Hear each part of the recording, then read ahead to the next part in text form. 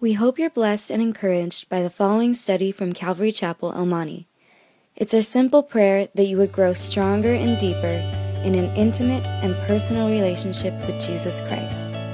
Should you have any questions, please feel free to contact us here at Calvary Chapel, El Monte.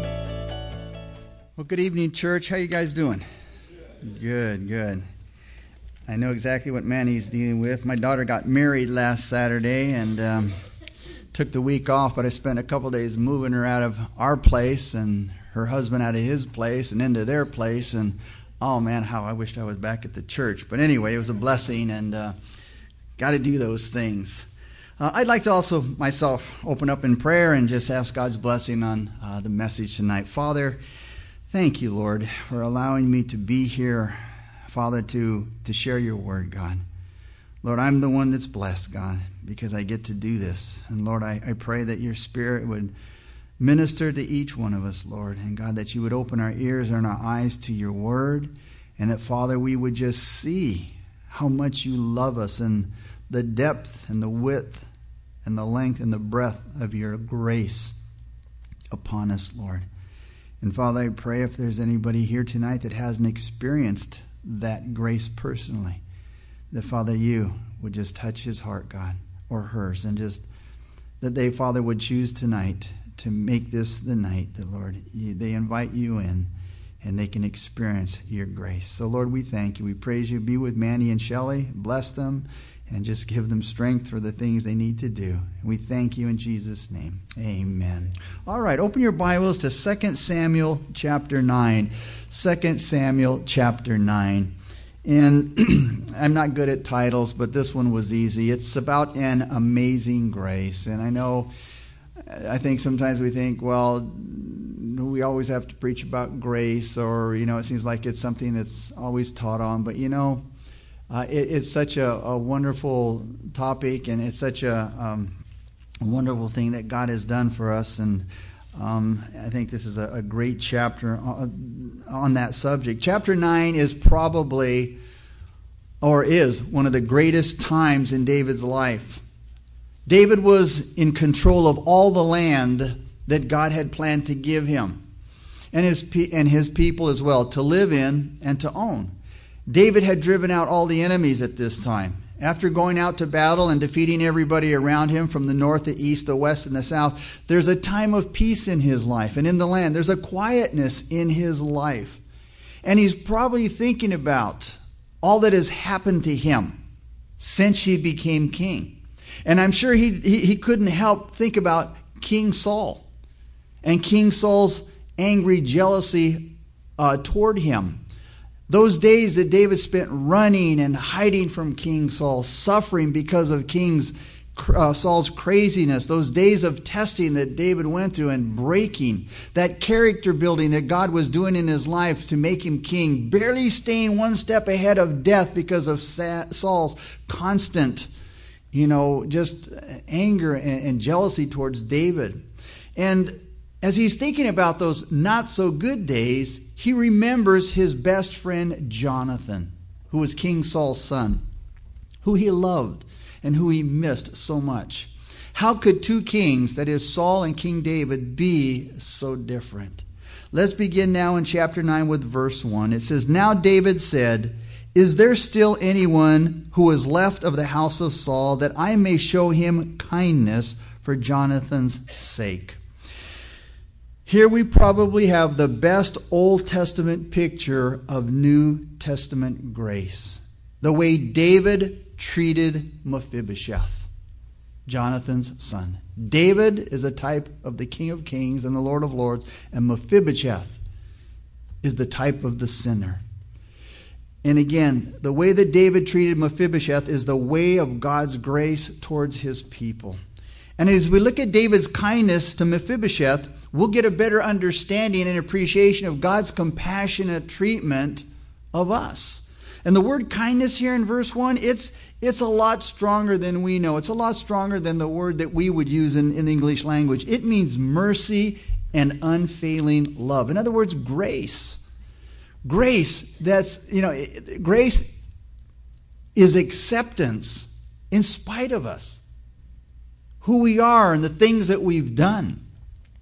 It's a grace that we get in spite of the other person. It's undeserved. It's unconditional. You can't earn it. You can't pay it back. It's undeserved kindness. So King David is saying here in verse 1, is there anyone left in King Saul's family who I can show grace for Jonathan's sake? King David had promised King Saul back in 1 Samuel chapter 20 and his son Jonathan that he would protect and preserve King Saul's family. You see, it was customary for the new king to kill all of the sons who might want to, start a coup and a revolt and take back the throne. So again, it was customary that the new king, the reigning king, would wipe out all the sons of the previous family. But notice what King David asked in verse 1. He said, is there anyone? That's an important word. I would encourage you to underline it. Anyone. Anyone that I can show kindness to. It didn't matter who. He didn't ask if there was anybody there that was deserving of his kindness, or that was qualified to receive his kindness, or was worthy to receive his grace. Because you see, it didn't matter to David. Look at verse 2. After there was a servant of the house of Saul whose name was Ziba. So when they had called him to David, the king said to him, that is Ziba, he said, and Ziba said at his request, here I am at your service. David finds now a servant of Saul's house named Ziba. And when they called him to David, David asked him, Ziba, he said, notice in verse 3, is there not still someone of the house of Saul to whom I may show the kindness of God? And Ziba said to the king, there is still a son of Jonathan who is lame in his feet. Ziba says, Your Majesty, there is still a son left, a son of Jonathan. But you know what? He's crippled. He's damaged goods. Look at verse 3 again. He says at the end, there's still a son, Jonathan, who is lame in his feet. In other words, David, yeah, there is, but you know what? I don't think he's going to do you much good. I don't think that he's good enough to live in your palace. Now, in chapter 4 of 2 Samuel, I'll read it to you quickly, verse 4, it tells us how Mephibosheth ended up crippled. It says, Jonathan, Saul's son, had a son who was lame in his feet. He was 5 years old when the news about Saul and Jonathan, that is his grandfather and father, came from Jezreel. And his nurse took him up and fled. And it happened as she made haste to flee that he, that is Mephibosheth, fell and he became lame. So, life sometimes drops us. And you know what? Sometimes we become lame. Figuratively, even physically. But he's crippled, Ziba says. And David, a cripple's not going to do you much good. He's not going to fit in your kingdom. He can't be much help to you. You see, what good would a cripple be to you in your kingdom? And I think many times Satan loves to bombard us with those thoughts. You can't do this. You're not smart. You're not educated. You got a handicap. Whatever it might, your past life, the things that you've done, maybe the things that have happened, you're not going to be much good to the kingdom of God. We find it easy to love those who are good looking, who are fun to be with, who are useful to have around that might help us out in life. But we don't like people who get in the way or inconvenience us or make us uncomfortable. We'd rather stay away from those people. We'd rather, hang around those that are cool, they're healthy, good looking, they're smart like we are, But thankfully, there is someone, with a capital S, someone who doesn't treat us that way. So many times we hear the invitation from God, come. In Matthew 11, verses 28 through 30, we hear Jesus say, come to me. And it says, all, you who labor and are heavy laden, and I will give you rest. Take my yoke upon you and learn from me, because I am gentle and lowly in heart, and you will find rest for your souls. For my yoke is easy and my burden is light. He says in John 7, 37 through 38, he says, if anyone, there's that word anyone again, anybody, If anyone thirsts, let him come to me and drink. He who believes in me, as the scripture has said, out of his heart will flow rivers of living water. Isaiah chapter 55, 1 and 2. Ho, everyone who thirsts, come. The invitation is constant. Come to the waters. And you who have no money, come. Buy and eat. Yes, come. Buy wine and milk without money and without price. Why do you spend money for what is not bread and your wages for what does not satisfy? Over and over and over we read that invitation, come. And lastly, in the last book of the Bible, in the last chapter, we hear the Lord's last words in Revelation 22:17, and let him who hears say, come. And let him who thirsts come. Whoever desires, let him take the water of life freely. Over and over and over again, we hear the Lord say, come. Somebody who loves us just the way we are, unconditionally, no strings attached. He welcomes us into his family forever, and it doesn't matter how messed up we've been. It doesn't matter how messed up we are. Anyone, a universal invitation. Verse 4. So the king said to him, where is he? And Ziba said to the king, indeed, he is in the house of Machir, the son of Amiel, in Lo-debar. Listen to King David's response to what Ziba told him in verse 3. Yeah, there is somebody, but you know what? He's lame in his feet.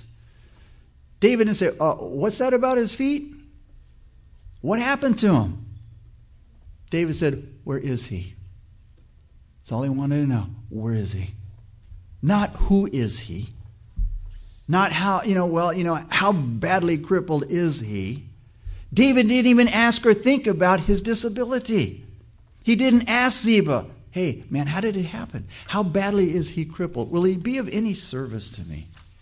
King David didn't ask those things.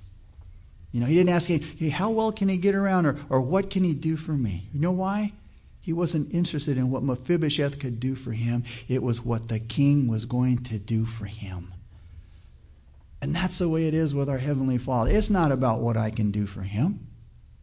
It's about what he's done for me and what he wants to do for me. That's what the grace of God is all about. God's grace is not picky. God's grace doesn't look for the right person to bless. God's grace isn't given out based on what I am or who I am or the person that I need to be. It's not based on, do I deserve it?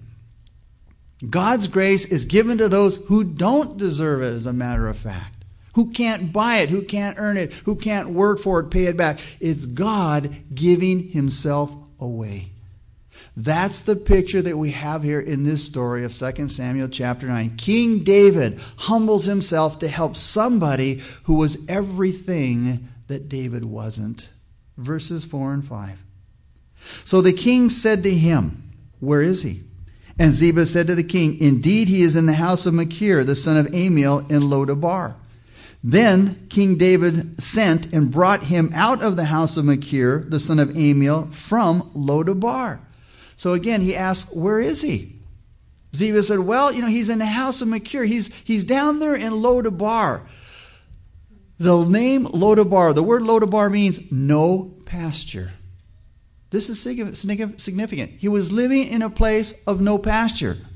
In other words, Mephibosheth was living in a desolate, barren, forsaken desert. It's a kind of a representation of our life without God. It was a place of emptiness. It was a place of dissatisfaction, a wasteland, symbolic of a life apart from God. And I look back to my own.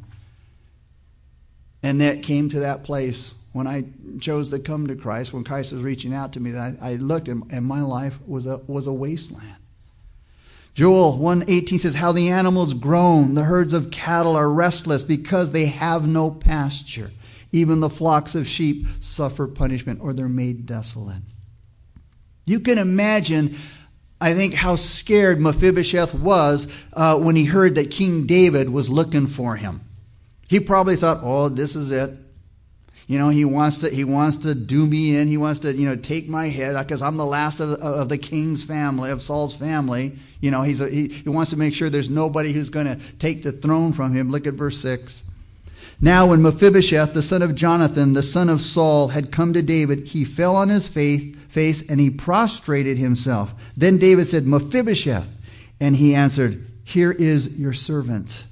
So when Mephibosheth comes to David, we read here that he falls on his face before David. He falls flat on the ground. And when David speaks to him, he didn't speak to him in anger.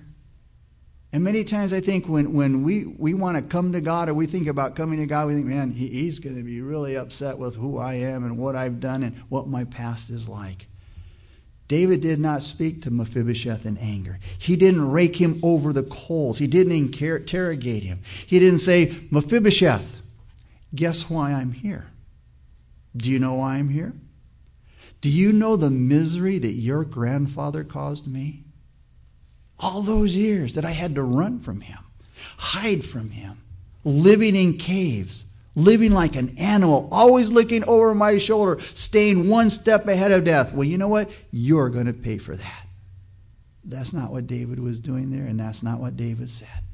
Let's read what David said now in verse 7. So David said to him, do not fear, for I will surely show you kindness for Jonathan, your father's sake, and will restore you to all the land of Saul, your grandfather. And notice, and you shall eat bread at my table continually. I'm sure that Mephibosheth was expecting the worst.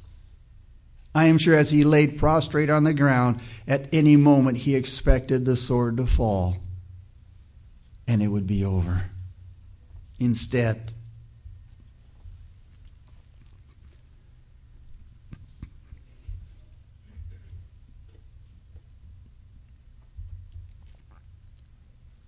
the king looks at him.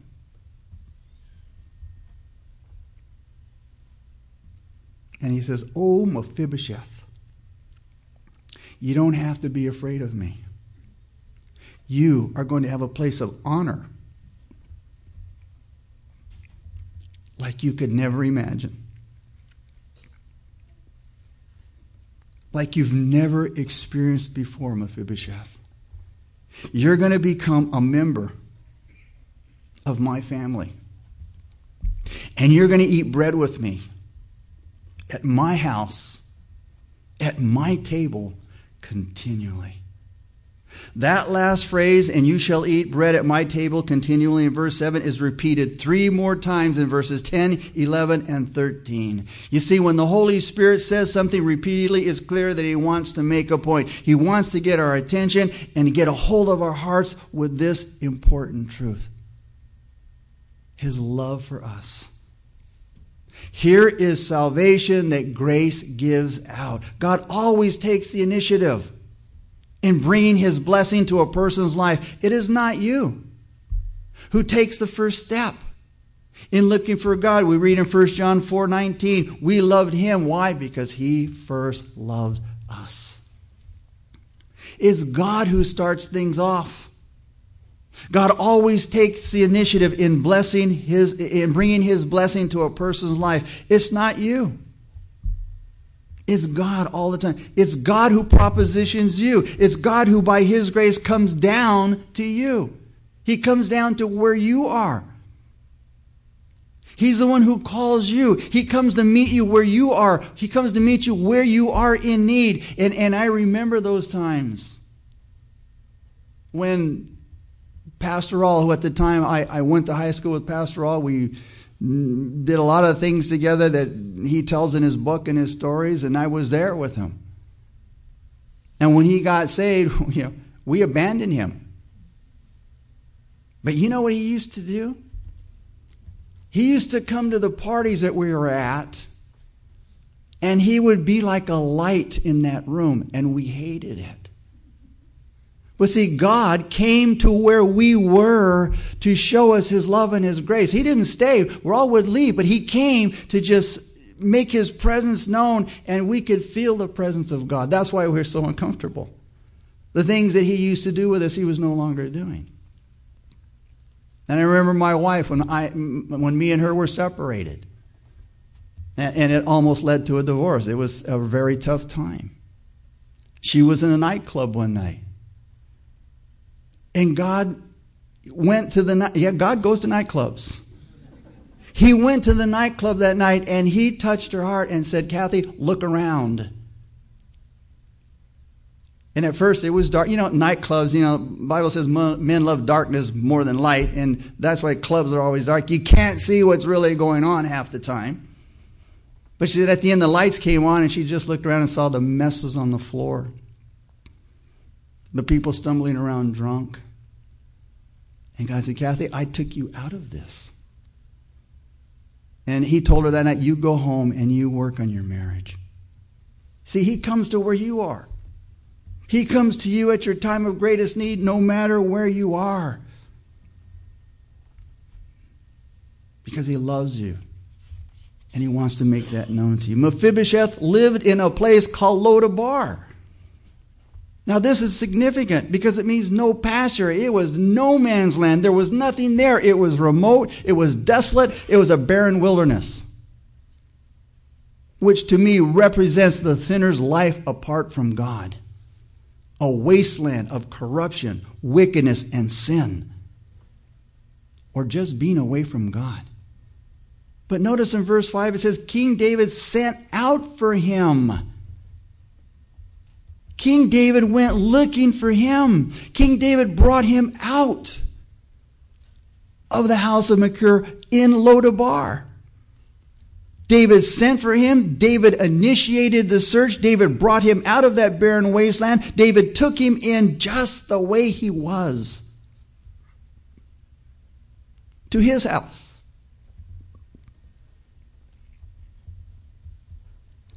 To his house of wealth. And he gave him bread to eat. At his table. Continually. David took Mephibosheth from a place of hopelessness and barrenness to a place of honor. He took a broken vessel, a disabled person, a hopeless person, and he took him out of hiding in the wilderness where there was no pasture land, no life, brought him to a place of wealth right into the palace of the king. That's an amazing grace. And I hope you can see the picture here. I mean, it should be so clear. God has taken us from out of nowhere land to where he is, to a place of fellowship with him. He sent his Holy Spirit to offer us salvation. He brought us out of the barren wasteland of our life. He has taken us in. You see, he doesn't just take us out, he takes us in. And just as we are crippled, whether it's socially, physically, emotionally, whatever it might be, he takes everything that we are. He takes all that we are, and he's given us bread. Jesus, the bread of life, at his table, continually showing or speaking of relationship. Maybe tonight, what is your disablement? What is your disability tonight? What is the thing that has crippled you? Has life dropped you? And maybe you feel like damaged goods. God is offering you his grace, and there's nothing that you need to do. Nothing at all. There's nothing you can do. All you can do is accept it because God's grace is accepting. David never talked to Mephibosheth about his disability. He never mentioned it. He never said, hey, Mephibosheth, look, I know some good doctors, and we can get you fixed up and we can get you cleaned up before you come into the palace. He didn't tell him that. He didn't say you need to do that so you can fit in. No, David took him just as he was. And the night that I got saved, my life had just started going down the tubes. Kathy, who was my wife now, that was my girlfriend. And I did a lot of drugs and a lot of drinking, a lot of partying. I just couldn't seem to stop that life. And that one night, again, how God meets you right where you are. I was in my bedroom one evening, and I had the drugs in my pocket. And, I was ready to go to this club in Ballin Park and meet my friends there doing the usual thing. I had an old Bible, not an old Bible that Pastor Rawl had given me at the time. I had never read it. But I opened it up that night because I was early. I didn't want to get there early, and I just figured, hey, I'd spend some time and, see what it had to say. And make a long story short, I started reading Romans chapter 7, Paul's struggle in the flesh, and it was exactly what I was going through. God just met me right there. I called Rawl, and he'd been inviting me to go to Calvary Chapel at the tent at Costa Mesa, and I kept saying, hey, that's the last place you'll find me. Well, that night, I went with him, and that night I got saved. But I went into the church with drugs in my pocket. I went in, and when I got saved, I felt this just the filth of that stuff in my pocket. I had to get out and get rid of it right away. But that was the point. I went in there, and knowing God knew I had those drugs in my pocket, He accepted me just as I was. There was nothing about, hey, you need to get out, you need to get cleaned up before you get in here. You need to get cleaned up before I'll accept you. God's grace is accepting. David took Mephibosheth just the way he was. And maybe you're crippled by drugs or alcohol or sexual promiscuity, disappointment, a horrible past, guilt, bitterness, anger, unforgiveness. Hey, maybe I've done too many things. You think, I can't imagine how God can forgive me for all that I've done. Well, God offers you His grace, and He says, come as you are. Notice how Mephibosheth calls himself in verse 8 a dead dog. You know why? David's grace upon him helped him to see his wickedness and his lifelessness. Just like the night I got saved, when I had those drugs, I thought, man, I had to do something about it.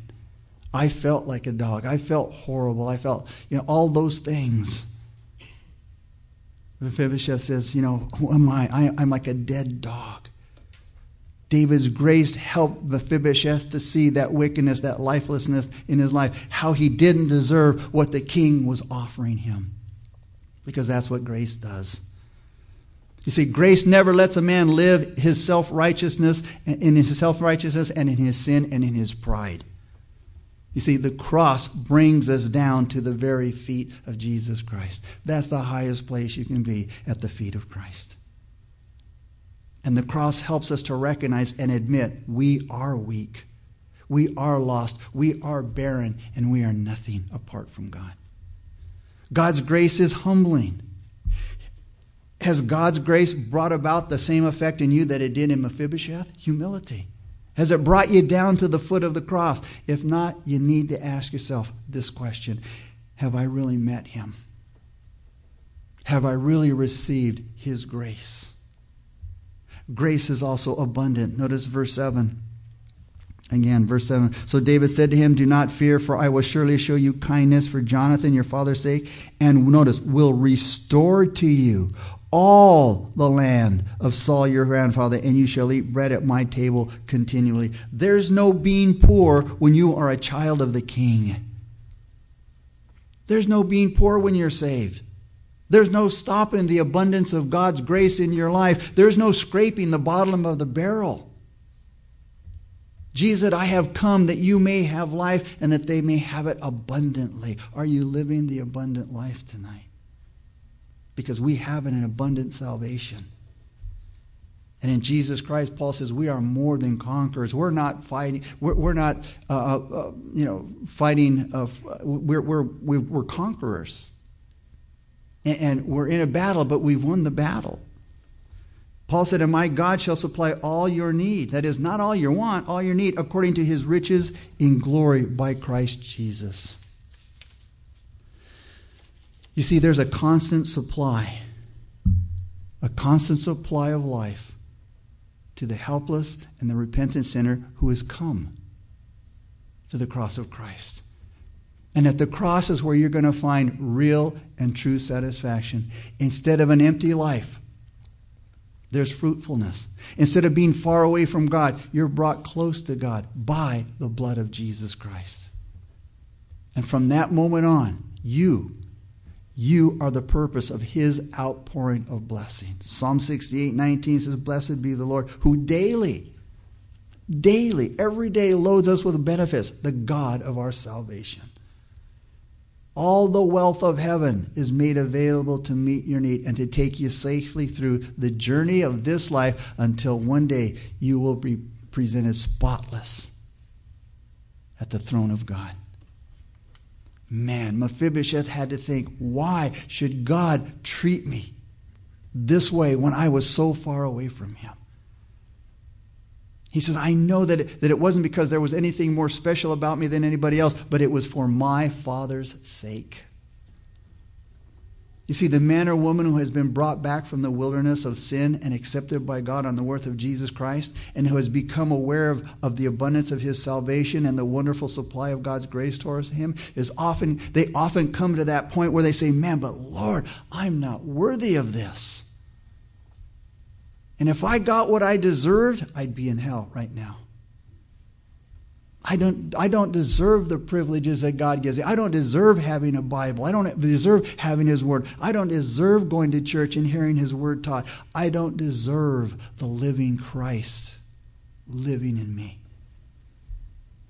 We're reminded that we are not receiving any of these blessings because of our worth, but because of Jesus' sake. For Jesus' sake. We enjoy the abundance of our salvation and the continued fellowship at the King's table because God has made a covenant with us.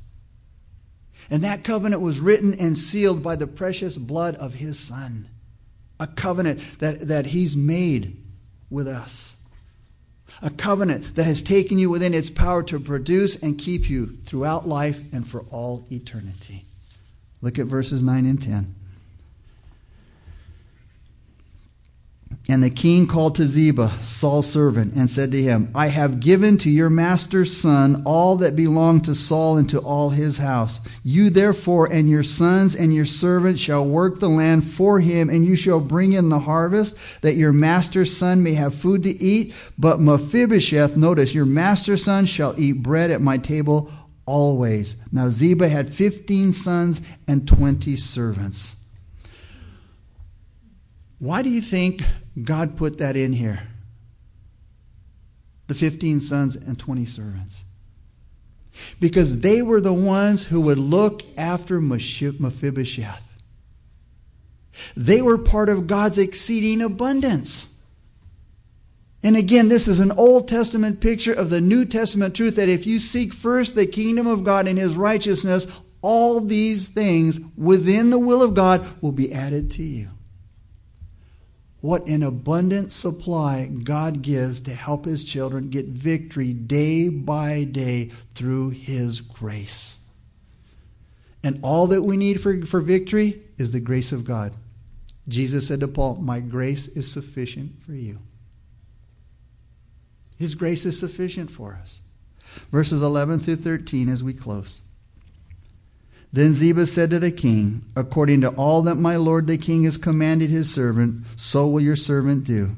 As for Mephibosheth, said the king, he shall eat at my table like one of the king's sons. Mephibosheth had a young son whose name was Micah, and all who dwelt in the house of Ziba were servants of Mephibosheth. So Mephibosheth dwelt in Jerusalem, for he ate continually at the king's table, and he was lame in both of his feet. Mephibosheth's feet are a symbol of the crippling effect of sin. And they were his constant reminder of God's grace. Because of his disability, he could have never brought himself to the place that he was in. The only thing Mephibosheth probably owned was a walking stick. And yet the king gave him so much. Every wobbly and painful step that he took was a reminder of the grace of the king. And as he went into the king's palace and he ate at the king's table continually, he never had to worry about anything again. He's probably saying, I am here in this place with everything that I need, enjoying my rest because of the king's grace. And for no other reason. And again it says, and he ate continually at the king's table. Now, Pastor Chuck Swindoll on this passage gives a really I mean, just a very picturesque description of this story. And I kind of want to finish with it.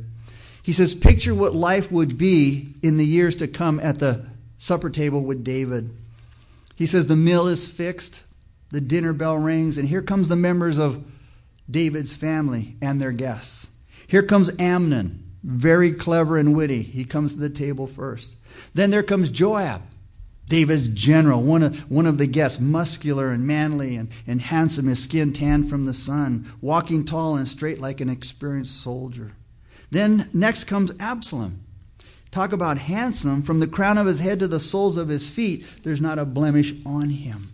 Then there's Tamar. Tamar, David's beautiful, sensitive daughter. And later on, you could add Solomon, as he makes his way from the study. All day studying God's word. But he finally slips away from his work and he makes his way to the table with the rest of the family and guests. But then, what's this noise they hear? Clomp, clomp, clomp. And here comes Mephibosheth, hobbling along. He smiles humbly as he joins the others, and he takes his place at the table like one of the king's sons. And the tablecloth of grace covers his feet. You see, as that tablecloth covered his feet, that's the picture of grace. It didn't show his disability. God's grace covers all of our disabilities. You see, Mephibosheth resembles the sinner and his salvation. Mephibosheth was once an enemy of the king, but the king was never his enemy. Mephibosheth was wanted, though he wasn't interested. Mephibosheth was received in his imperfection. Mephibosheth was received for the sake of another. Mephibosheth received a rich inheritance, and Mephibosheth was received into a daily fellowship with the king.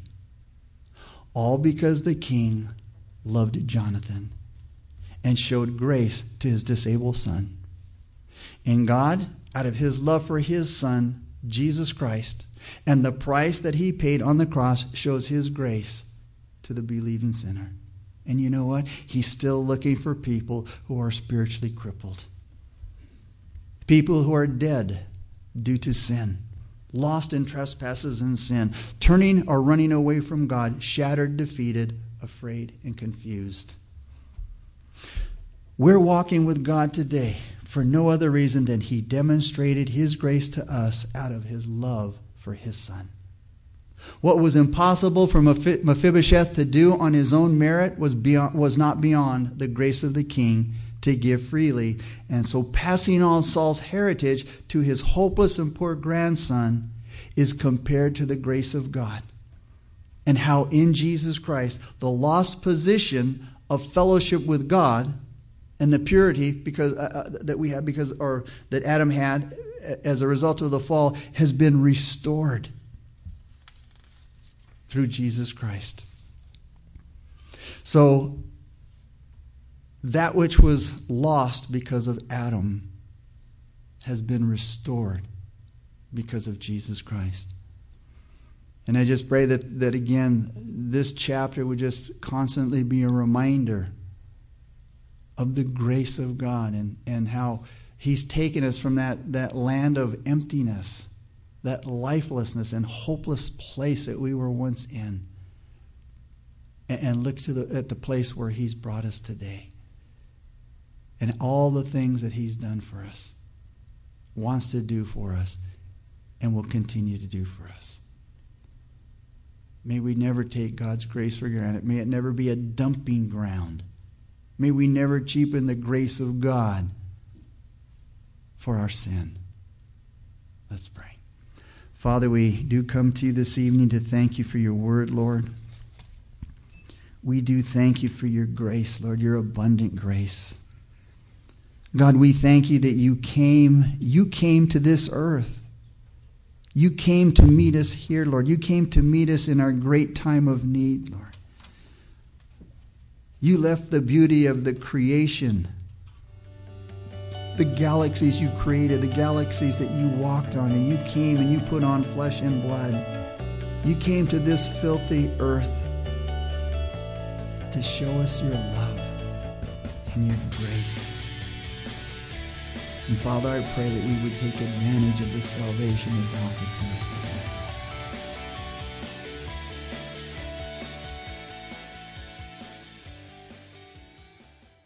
We hope you were encouraged by this study. If you have any questions, please call us at Calvary Chapel El Monte at area code 626-454-3414. Remember that Jesus loves you.